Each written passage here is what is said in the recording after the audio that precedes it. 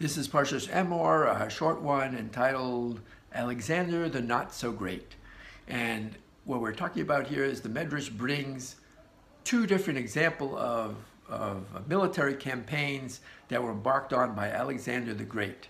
And of course, the backdrop of this is, that the Kohanim are supposed to be moral leaders of society. You're supposed to turn to them for judgment, and society in general did not reflect the best morals as embodied in Alexander the Great. So the first military campaign is a country that is all women, and he wants to attack that country, but the head of that country comes out and greets him and puts a stop to it and says, listen, two things going to happen. Either you will defeat a country of women and you will be the laughing stock because people are going to say, well, big deal, you defeated a country of all women.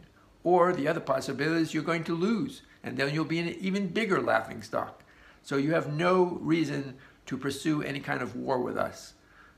So Alexander the Great gets the hint and moves on. The second example the Midrash gives is a country only identified as Africa.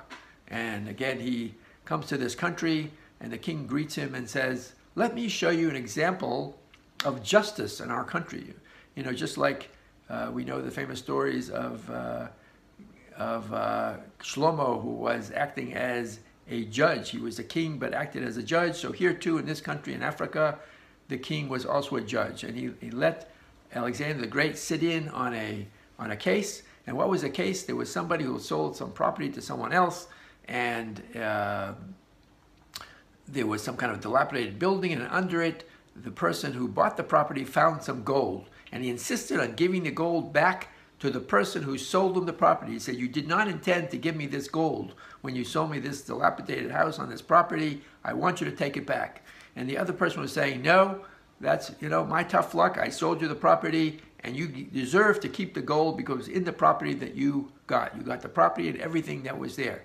So they were arguing about this. They came before the king, and the king wisely said, ask one side, do you have a daughter? The other one, do you have a son? Why does your son marry your daughter so that this gold can stay in the family, and in some way both can benefit, and it's a good way to work this out. And so he turned to Alexander the Great and said, what do you think of the judgment? What do you think of the moral standing of our country?